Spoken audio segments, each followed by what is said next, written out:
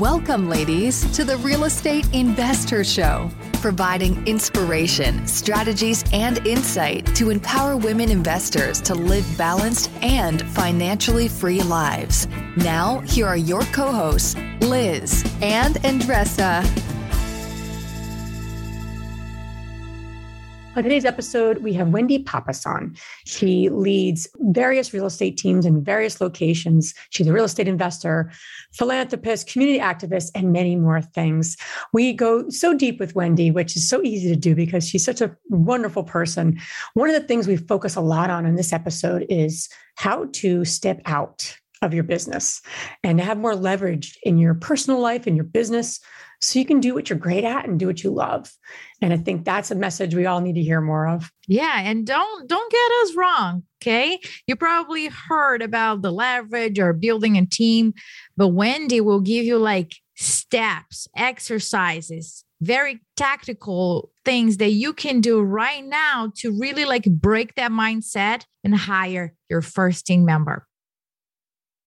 The dream of owning a vacation home can be daunting. From finding the best guests, to the maintenance, to organizing the cleaners after every guest stay. With Vacasa, they make that dream into a reality. As a full-service vacation home management company with vacation homes in key destinations across the U.S., they know a thing about how to make owning a vacation home easy and profitable. On top of proactive property maintenance visits by professional local teams, a hospitality-driven booking platform, and around-the-clock support, Vacasa earns homeowners an average of 20% more revenue from their vacation homes. Vacasa is always thinking of ways to simplify the vacation home owning experience by putting your home to work for you. If you're looking to make more from your vacation home, work with the reliable property manager, and finally have peace of mind, partner with Vacasa at vacasa.com/biggerpockets. That's vacasa.com/biggerpockets.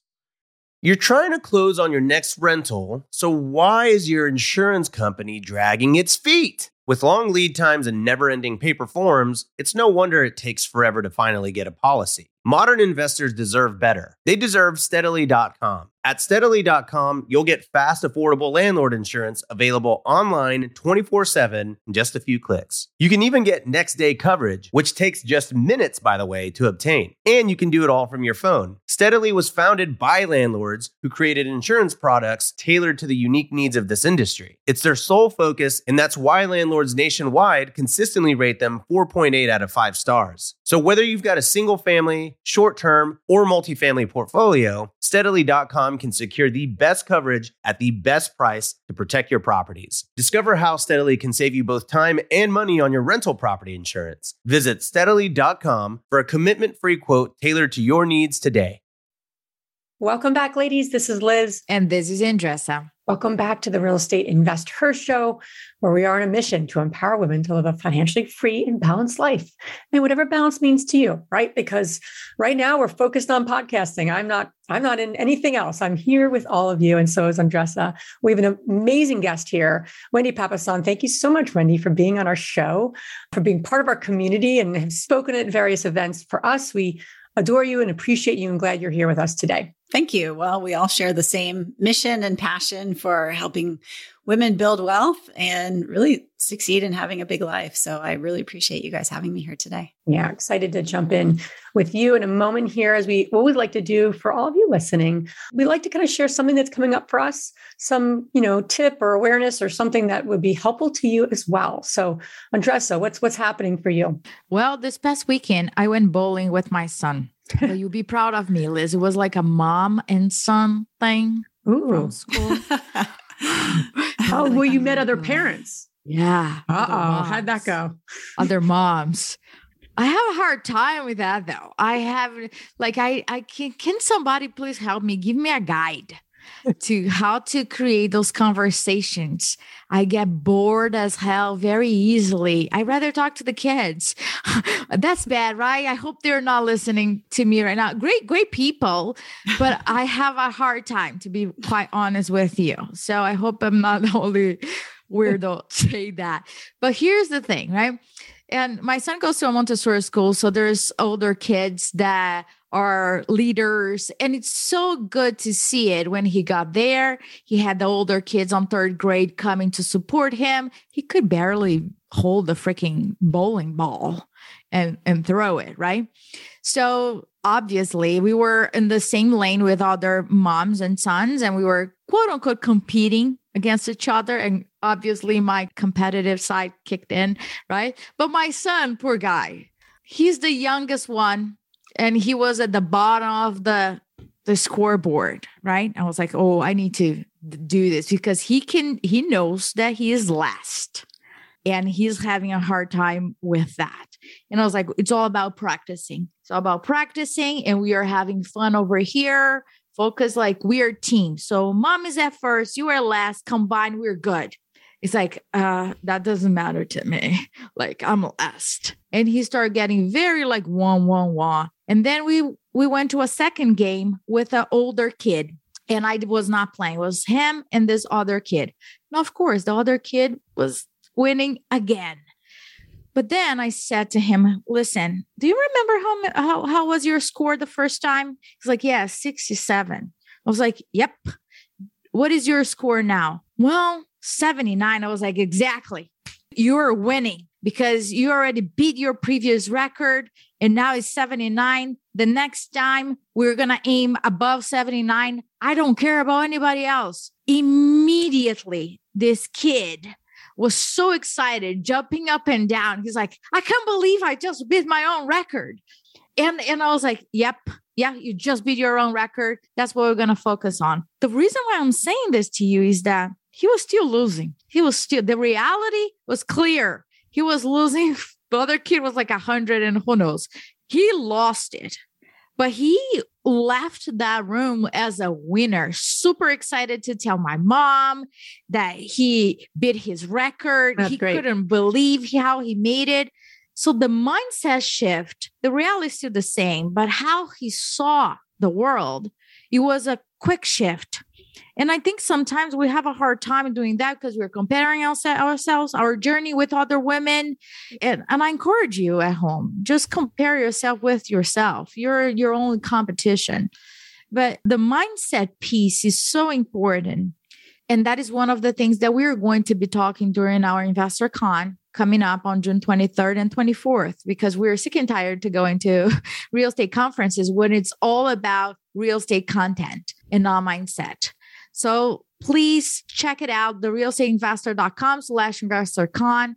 You're going to see all the details about this conference. We're focusing on 3 pillars: real estate, business strategies, and self-care. Right, honey? Because that's important. Take care of ourselves. And you can get all the information on our show notes. Yes. Very cool. Very cool. I love that he got a better score. That makes me happy for Lorenzo. Poor kid. Poor kid. Sweet. So Wendy, thank you so much for being on our show. Really appreciate your time and your wisdom you're about to share with all of us, because Jess and I selfishly know how much wisdom you have to give, and we're excited to have you on. So we always like to kick things off with our guests and asking the question, and I know you've built a very successful team of agents. You're an agent, investing, business, nonprofit. You're involved with so many different great endeavors. What propelled you to initially get involved in the space of real estate? Where did that all begin? Sure. Well, so I got started actually my career in real estate investing. So I was a real estate investor first before I started my real estate team.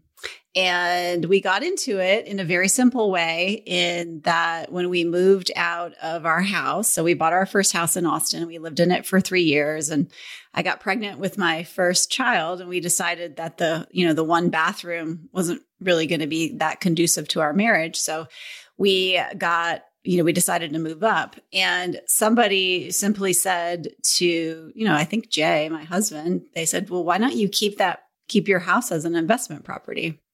And it was a really simple question. And it's a question that I've asked many sellers and actually many of my friends, that caused us to keep that property as an investment property. And so then fast forward, I ended up quitting my job, and I really got the investment bug. And so we started doing different kinds of investing in single family homes. We did a small subdivision in Austin. We did some flips. And that's really how I started. And I did that for 5 years. My kids are pretty close together, so they're 15 months apart. And so I did that until my son started kindergarten. And that's when I got my real estate license. But I got my real estate license to save money on investment properties. That was my goal there. I was going to ask you that because a lot of investors debate, right? Should I get my real estate license, or would this be a distraction, or would this be another revenue income, or a different way of being creative when putting deals together? What are the pros and cons that you see it? Well, for me, we were living on one income.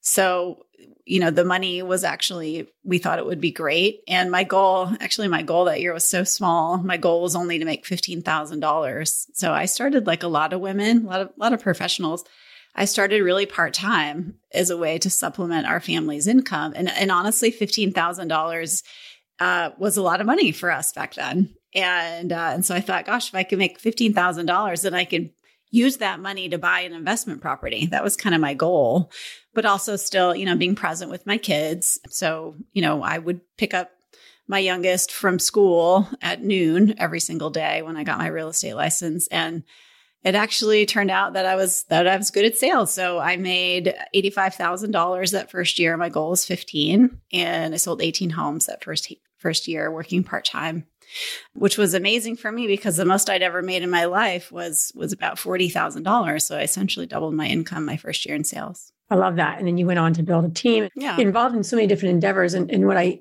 appreciate most of some of the learning that I've had from you is that you talk a lot about leverage, and you talk about, leverage at home, leverage in your business, and really want to focus on that because I think that's probably one of the obstacles in a lot of women's life for various reasons.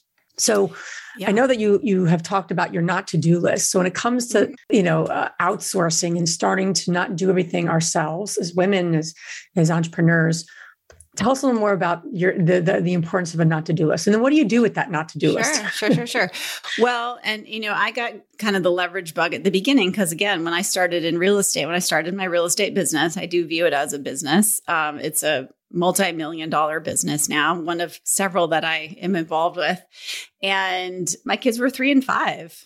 And so I said to myself, what can I do so that I can, because I'd been a stay-at-home mom for 5 years. I wanted to maintain that relationship and also be a present and loving wife, right? And do, because my husband's an executive at Keller Williams. He's got a busy job. And so I got the leverage bug right away. When I started in real estate, I actually got help right away. So I have never done a real estate transaction by myself. So I literally have never done a deal by myself. I got a transaction coordinator right away. And at the time I was making about $5,000 in commission, and I could pay someone $350. And I thought, wow, I get to keep $4,650 of those dollars, and somebody else takes all that off my plate. It seemed like a no-brainer. I'll just say it was not easy for me to do. So I grew up in northern Minnesota. My grandmother was the oldest of 9 children, and her dad died when she was about 14. And she and my great-grandmother worked the farm together with her brothers and sisters. So this kind of like stoicism about work and doing all the things yourself was very much ingrained in me. I think especially for women, we just feel like we have to do all the things, and the problem is if you're pretty capable of doing all the things, which a lot of us as entrepreneurs are, it's actually a detriment. It would be better for us if we weren't able to do some of these things because we would give it up quicker. But because we're able to, we kind of hold on to stuff. And I had many, many, many leverage lessons. So when I was solely focused on real estate investing, I did everything myself. I mean, I would take my kids at the time who were 2 and 3, and we would do the make ready for our rental properties, and I would do the cleaning. I would take them with me, and I would take the garbage out and scrub the floors and clean the toilets because I thought that was the way we maximized our investment. And in a way, it's great. You do want to do as much sweat equity as makes sense. But I realized, I just couldn't, as soon as I started this other business and I started investing in that, the only way it's going to grow is if I leverage that through people. So yeah. So just to go back to your question, which is about the to-do list, is I tell people, take a piece of paper, tape it to your desk, take a Sharpie and write my not to-do list on top of it. And every time you have that feeling of like, I don't want to do this, or I'm not good at it. Or maybe you put it off and you put it off again and you put it off the third time. You want to write that down. And then when you fill that piece of paper up, you've got a job description for someone, or maybe several job descriptions for different people in your life. And that's home and that's work too. So anything that you don't want to do. And then just understand that you've got to earn the right to hire those people, right? But most of us are just up to our eyeballs. Yeah. Let's speak back on what you just said, right? Earn the right. Mm-hmm. I think we hear so much from women, very experienced, very well educated. They don't give themselves that permission, as if they are just starting, are not worth it of having the right to do that. They know the benefits of hiring, they can see it, but there is this blockage. And then I say, okay, let's name those blockages, right? This is the things that they say. I'm not that big, I'm small, or I can't afford it, paying somebody to do it. How about if I don't have the deal flow to keep paying that person? And the third one is like, how can I trust somebody with my business? So Wendy, take over. What would you say? Yeah. Well, so I would say, as you're growing your life and your business, the path is always in the math. And so when I say you haven't earned the right, I don't mean that you're not worthy of it, because we're all worthy of help. And in fact, we live in a weird culture where we do a lot of things on our own, especially women, especially this idea of like being at home with your children and raising them is a very foreign concept in most countries. And so, that's not what I mean. I don't mean you have to be worthy of it, but the purpose of business is to make money. And if you're running your business, you need to know your hourly wage. And so I would encourage everyone, and it's a little trickier when it comes to investing, but at the same time, if you're tracking your net worth, you should be able to understand the worth of your time. If you guys haven't done this exercise, it's a powerful exercise. Think about all the hours that you worked, let's say in 2021, and then think about all the money that you made, right? And just divide the two of those, and that's your hourly wage. And most of us who are entrepreneurs, we don't know our hourly wage because no one is paying us. We're paying ourselves. And so if your hourly wage is $20 an hour, then you can probably afford a housekeeper at $20 an hour, because you could probably hire a housekeeper at $20 an hour. If your hourly wage is $10 an hour, well, then guess what? You got to put a little more sweat equity in. I would guess that most of us have an hourly wage of $50, $100, $200, $250, $500, $1,000 an hour. And when you truly understand the value of your time, and honestly, ladies, women's time has been so devalued for eternity, literally devalued. Women's work is devalued.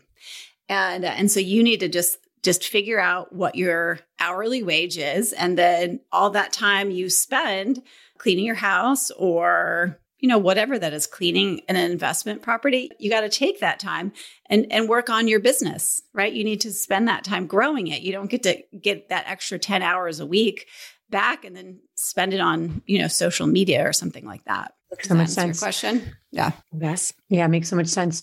I think Andres is doing the math right now. She's like, hold on a second. Because here's the thing. When you say something, I always think about creating different things for our community, right? But if I don't write it down, it goes away. So all the ideas that keep coming to my head, I gotta write that down. Yeah. How about, I'm going to play devil's advocate because I can connect with a lot of what you're saying. Mm-hmm. And so many times women will say, yeah, but totally get that point.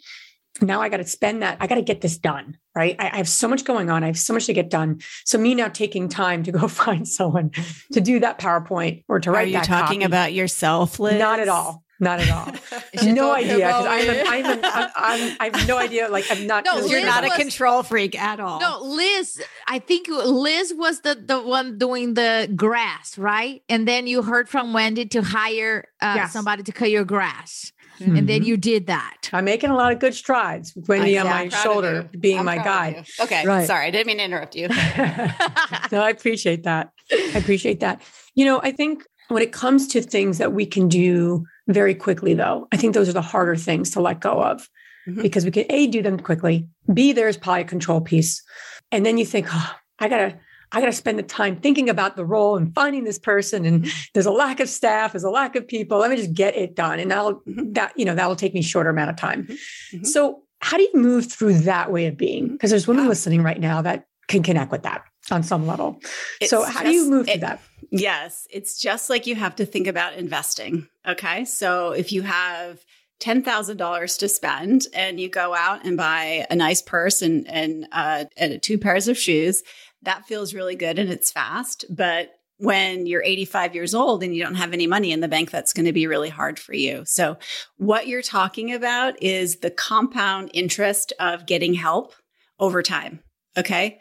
Yes. Of course it's quicker. And we're all, if you know the DISC, we're all high D personalities. We all move really quickly. Training's not fun. That's the last thing we want to do is train anyone to do the job. And yet, if you take the time to train someone and they're not going to get it as quickly as you, it's going to be annoying. You're going to train them. They're not going to be as fast as you.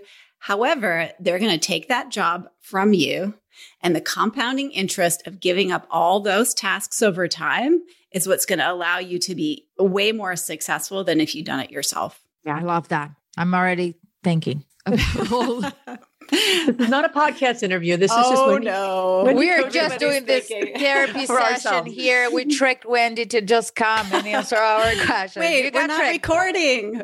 Wait. So Wendy, like the first hire, right? It's like the first property. When you buy your first property, you just like broke the glass ceiling and you're like, okay, now I'm there.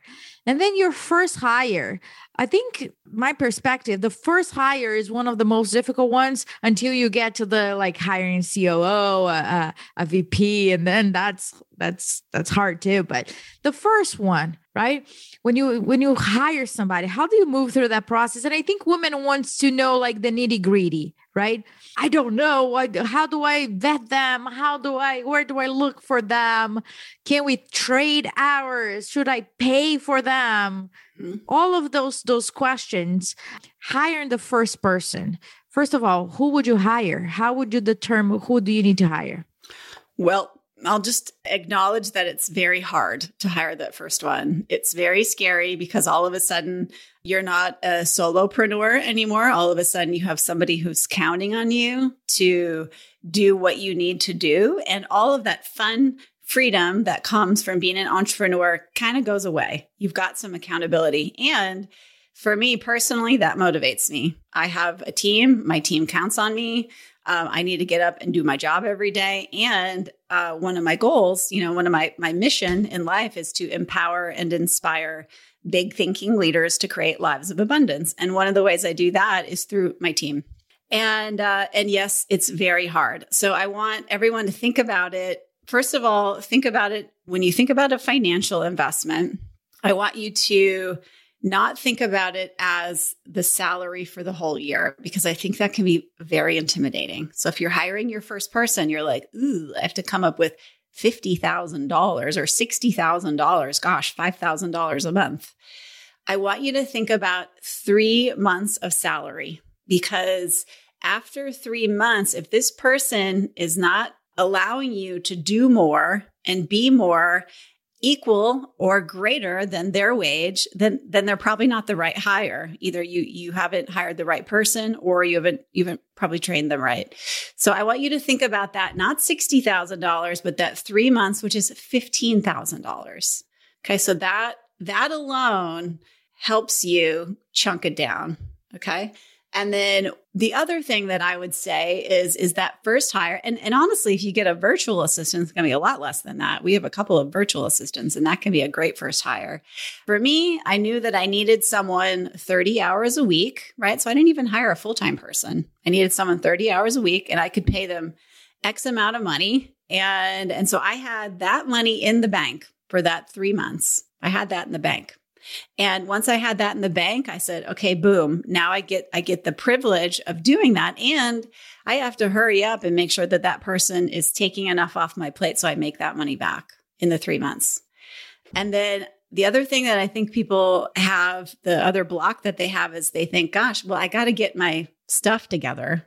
I got to get my systems in order to hire someone.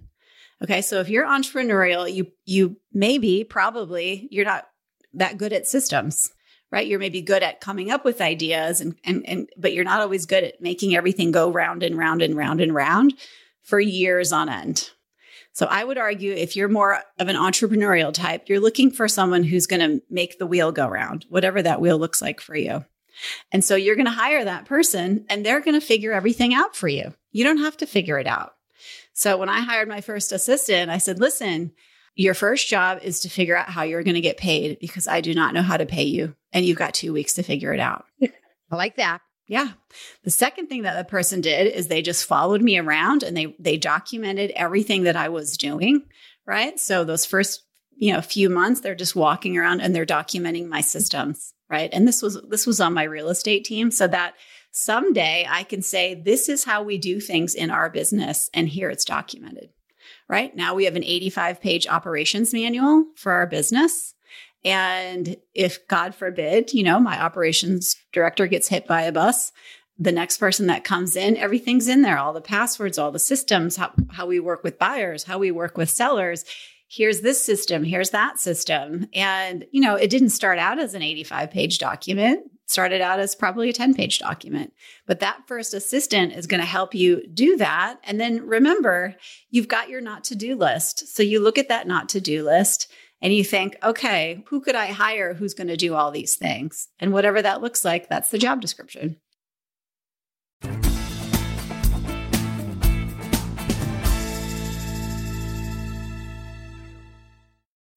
When you need mealtime inspiration, it's worth shopping Kroger, where you'll find over 30,000 mouth-watering choices that excite your inner foodie. And no matter what tasty choice you make, you'll enjoy our everyday low prices, plus extra ways to save, like digital coupons worth over $600 each week. You can also save up to $1 off per gallon at the pump with fuel points. More savings and more inspiring flavors make shopping Kroger worth it every time. Kroger, fresh for everyone. Fuel restrictions apply. Another day is here, and you're ready for it. What to wear? Check. Breakfast, lunch, and dinner? Check. Planning for what's next and how to save for it? That's where Bank of America can help. For your financial to-dos, Bank of America has experts ready to help get you closer to your goals. Get started at one of our local financial centers or 24/7 in our mobile banking app. Find a location near you at bankofamerica.com/talktous. What would you like the power to do? Mobile banking requires downloading the app and is only available for select devices. Message and data rates may apply. Bank of America NA, member FDIC. One of the things like cleaning up your house before you hire a cleaner to come, right? Because they're like, well, at least something I need to have it structure because it's embarrassing. It's embarrassing how it is. And I always say, like, building systems and SOPs to me comes very easily this end of our business. And I understand it's not for a lot of people. Be okay with having a C, right? It's like the school syndrome. You got A, B, and C's in school, and then you're focused on getting better with the C. So forget about that. Let's hire somebody. But there's still this embarrassment. But what you're saying is like, follow me, or even better, right? Follow me, create something better that is going to generate your own salary. Absolutely. But you're very confident, Wendy, on that. And some women just thinking about that possibility of spitting that out, I was like, oh, they're not going to take me seriously over here. How do you overcome that? Yeah, that's a great question. Well, and I would say I absolutely felt that way. You have the imposter syndrome where you literally think nobody's going to want this job, but you want to have a process for hiring that makes you look better than you are. So our team has a 7-step process for hiring. And what that does is even with my first assistant, I use this process, which is the process is all about them. So you're asking them lots of thought questions. You're doing what's called it's a KPA. It's a Keller personality assessment. You're asking them their life story, which is basically a deep dive into their resume and their past history. And then you've got the fourth interview, which is their future self, which is like, hey, where do you want to be in 5 years? And then you've got a group interview, and the group interview can be some people that you know. And so it's a long, protracted process. And that process actually will get a good candidate to come to you. And you just have to also understand that you aren't the kind of leader probably now that's going to attract mega talent. You're just not. And that's part of it. It's part of your leadership journey. And I was talking to my husband last night because he's like going through some struggles with one of his businesses right now. And I said to him, yeah, I've been there. I've had that happen. And, it's just leadership is a journey. You go through it.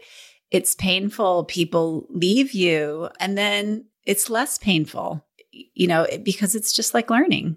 My business till I was 38. So I'm 51. I'm still learning all of the lessons. And the faster you can move through those, the more successful you're going to be. I totally agree. Liz and I always talked about like leveling up. You can't level up your real estate business without leveling up your leadership as well to the same level. And sometimes it is just focusing on the people, on the team, and all of that. I remember the first time that I fired a general contractor. I debated that internally. Like I had different conversations like with him in different, very calm, very peaceful, very aggressive, very like direct, or whatever that circumstance would be. And I think that since then I have fired so many others. Not like there's a pleasant moment, right? But internally, mentally, I know exactly why this person is not a fit. I know that I'm doing a service for her, for me, or for whoever I'm doing business with, and I am in peace. And that I don't know if that makes sense, but that mental struggle got shorter and shorter. And I am more assertive of like, listen, I see the right flag here. We're not matching the expectations and the KPIs over here or not. Therefore, I don't think we're a good fit. Let's go to the right, go to the left, and we move forward. But without that before. Well, and I would just say that conversation can always start with an apology, which is, listen, Andresa,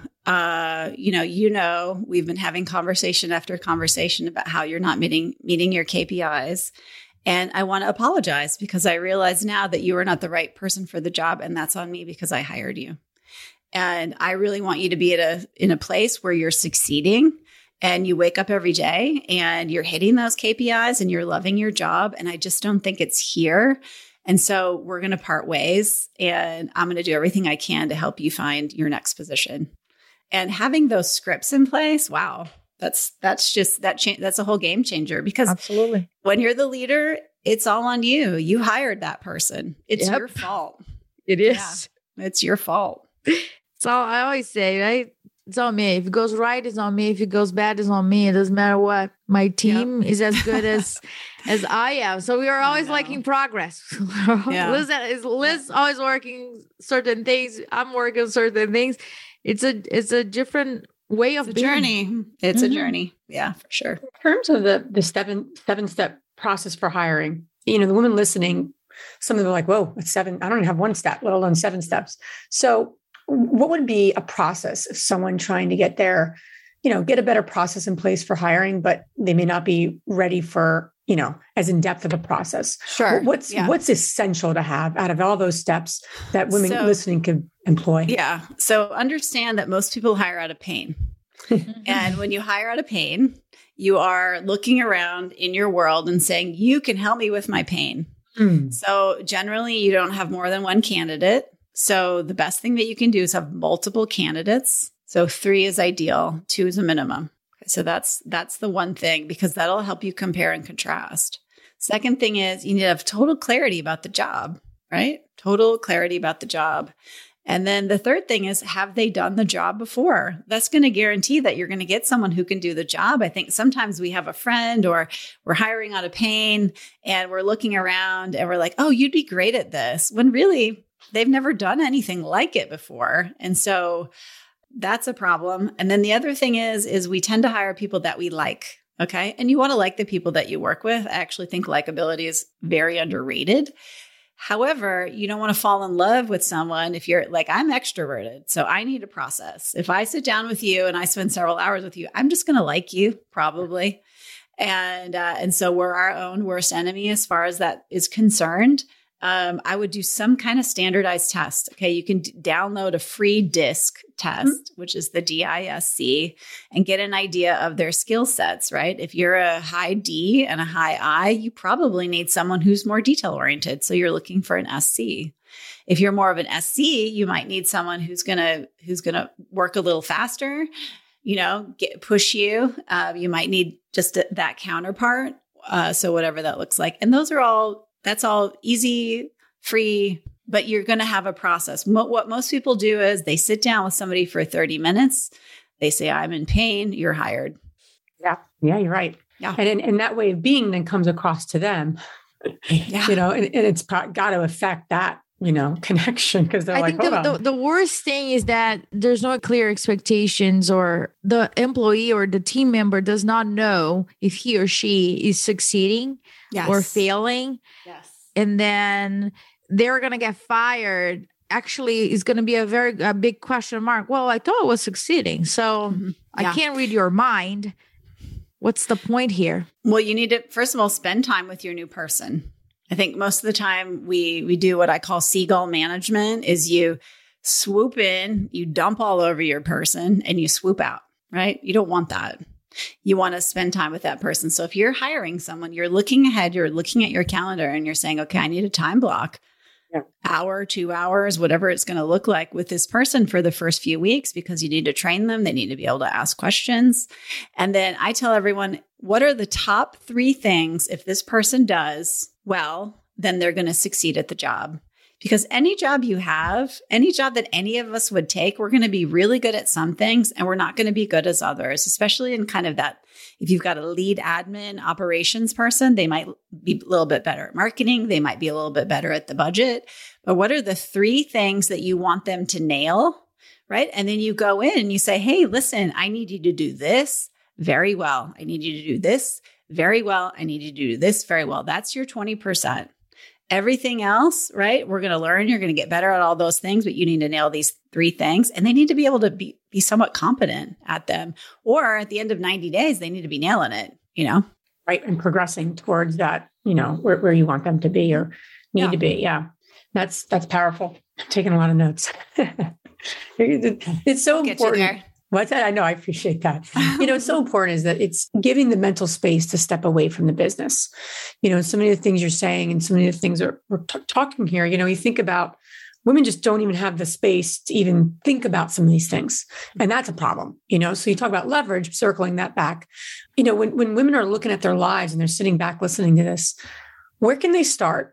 From a leverage perspective? The not to do list is a great place, obviously, but any other exercises they can do or anything else they can do to okay, this is the lowest hanging fruit. Let's start here, and then they take another step. It's almost like building a muscle.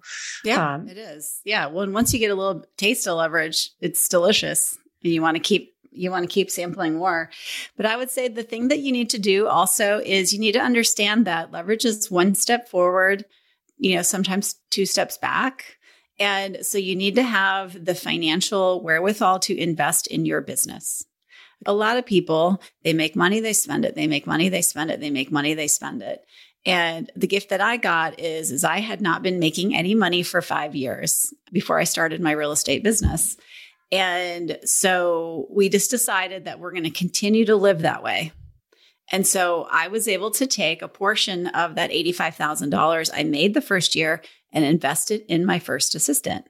But if I didn't have that money, I couldn't do it, right? So you have to come up with that $15,000 or whatever that is. And that's the runway. That's investing in your business, right? And a lot of people maybe we don't think about our real estate investments as a business, right? We don't necessarily think about it like that, but you really need to approach it that way and invest in your business. What are the systems? What are the things that I can do in order to have the thinking time to grow. Because to do real estate investing, you have to be able to think. You have to be able to analyze deals. You have to have time and space. And you can't do that if you're always, running around after your kids and cleaning toilets and whatnot. I completely agree. When Liz and I started, even with the podcast, right? You do everything. You do from head to toe. And there's so many steps on getting person booked to the release of it. And looking back, I don't even know how we did it. I just can't imagine what we had done. It's just like a different world that I am not part of. Right now, we show up here. We know we prepare for the interview. We have those questions, but that is our main priority. Everything else, we're out. Our organization chart right now looks 4 times what it was 2 years ago, right? We have about 15 to 18 people. So as we grow, I see again, and it goes again. Now I need to step out again. You keep stepping out of your position over and over again. And I think at the beginning it was really for me to let go of running a meetup. Very simple, right? Running a meetup here in Philadelphia. Liz was like, "You're out. I'm telling you, you're out." I was like, "But that's our baby. No, you're out. You're out of that." So I step out of that, which allow me to do other things. And as we grow, I keep seeing the same thing. When it starts getting, you are the bottleneck of progress. Now it's time to step out again, and let go of that position that you thought, okay, all right, I guess I'm not doing that. Somebody else is going to do that again. But it's kind of like a circle, and not putting myself attached to I'm not what I do, or my value is not attached to a specific task, and kind of like really stepping out and looking at like a symphony, right? It's just yeah, that's so wise. Yeah. I tell people I have fired myself from every job on my real estate team. Yes. And I've replaced myself with somebody who's better at it. Right. And the thing is, when we have control over things and we think that we can do things better than everybody else, that's it. That's just ego. That's truly ego. If you really think that you're the best person and the only person that can do that, that's just ego. So I've fired myself from, I fired myself from contract to close. I fired myself from operations. I fired myself from showing properties. I fired myself on the listing side now. And then all of a sudden you look up and you're like, I'm a leader. That's my skill. I'm a leader. And that's a very powerful skill. And once you can manage that, once you can manage the leverage, and it starts just like you're saying, it starts so small. It starts really tiny, and step by step, person by person, failure through failure, fall down, skin your knee, get back up, fall down, skin your knee, get back up. All of a sudden you look up and you're like, wow, I've built an empire. How did that happen? Yeah. And I think it's really creating the space and the vulnerability, right? And being in circles with other people and other, men, women, whomever, to help you see your blind spots, right? Absolutely. Because it's really easy. I think it's very easy sometimes to kind of put yourself in situations where you've already mastered, because you get confidence from that. Especially as entrepreneurs, we're human beings and we run away from pain. I mean, that's just part of being a human. That's totally normal. Yeah, it is. And so to be able to have some honesty with yourself, I always say it's like a State of the Union. I have State of the Union addresses with Liz. And that helps me kind of like, what's the State of the Union here? And if a pattern keeps coming up, which it does with different areas of my life, I'm like, okay, something has to change. Yeah, we all have blind spots and we can't see them. That's why they're called blind spots. Yeah. And it's hard to do that on your own. So women listening, there's so many of us alike that you need to put yourself in the arena to get the support and give the support to others. And I think that's just critical. What I know we have a shared passion around, Wendy. This has been amazing. We could probably do a whole 2-day workshop with you to dive into this even further. I think the takeaway, though, is something that Andressa and I have always been really committed to doing is, do something with what we talked about today, just like every episode, but especially this one, because I know there's women listening. I know you're listening, and I know you are struggling with this because it's a common struggle for many of the women in our community. do one thing and then share it in our community. We'll hold you accountable. So Wendy, where can the ladies listening learn more about you and follow along all the good stuff that you're doing? Sure. Well, I'm on Instagram at Wendy Papasan, and my passion project that helps women build big businesses and even bigger lives is called Her Best Life. And we have trainings. We teach you about wealth building there too. And you can find that at herbestlife.com. Awesome. And all this information you guys can find on our show notes. Now we're going to transition to our fabulous 3 questions. And the first one, Wendy, is what's the most transformational book you ever read? And you cannot say the one thing by a guy that you know. Well, that's not fair. The Millionaire Real Estate Agent. All right. Also by my wonderful husband and Gary Keller. It's really applicable to any business, honestly, with the 4 models. You don't need to be a real estate agent. Any business you build, you can read it. And it's a book that I've read over and over again. In fact, I'm teaching it with my team now so that I really internalize it. Awesome. The second question is, what's the most powerful routine that you do to create a financially free and balanced life? Well, that would be my morning routine. So I work out with my husband 3 days a week. We have a trainer that comes to our house at 5:30 in the morning, and we get up, we work out.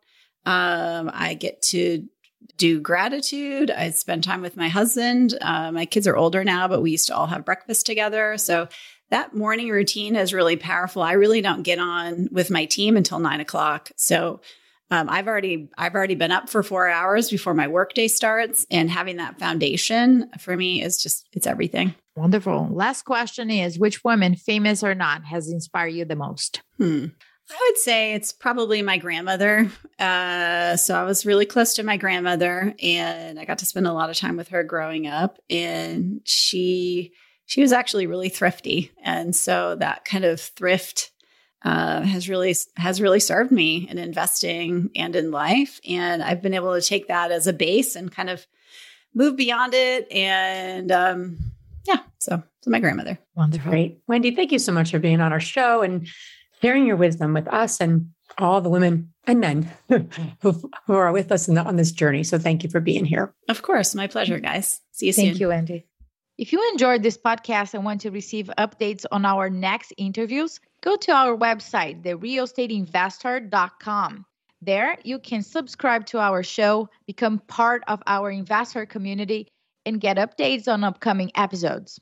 If you like our show, please share with other women who would benefit. And don't forget to leave us a rating on iTunes. We'd really appreciate it. And as always, we encourage you to take one action as a result of today's show and put it into motion so you can live both a financially free and balanced life. Thanks for spending time with us. Ciao.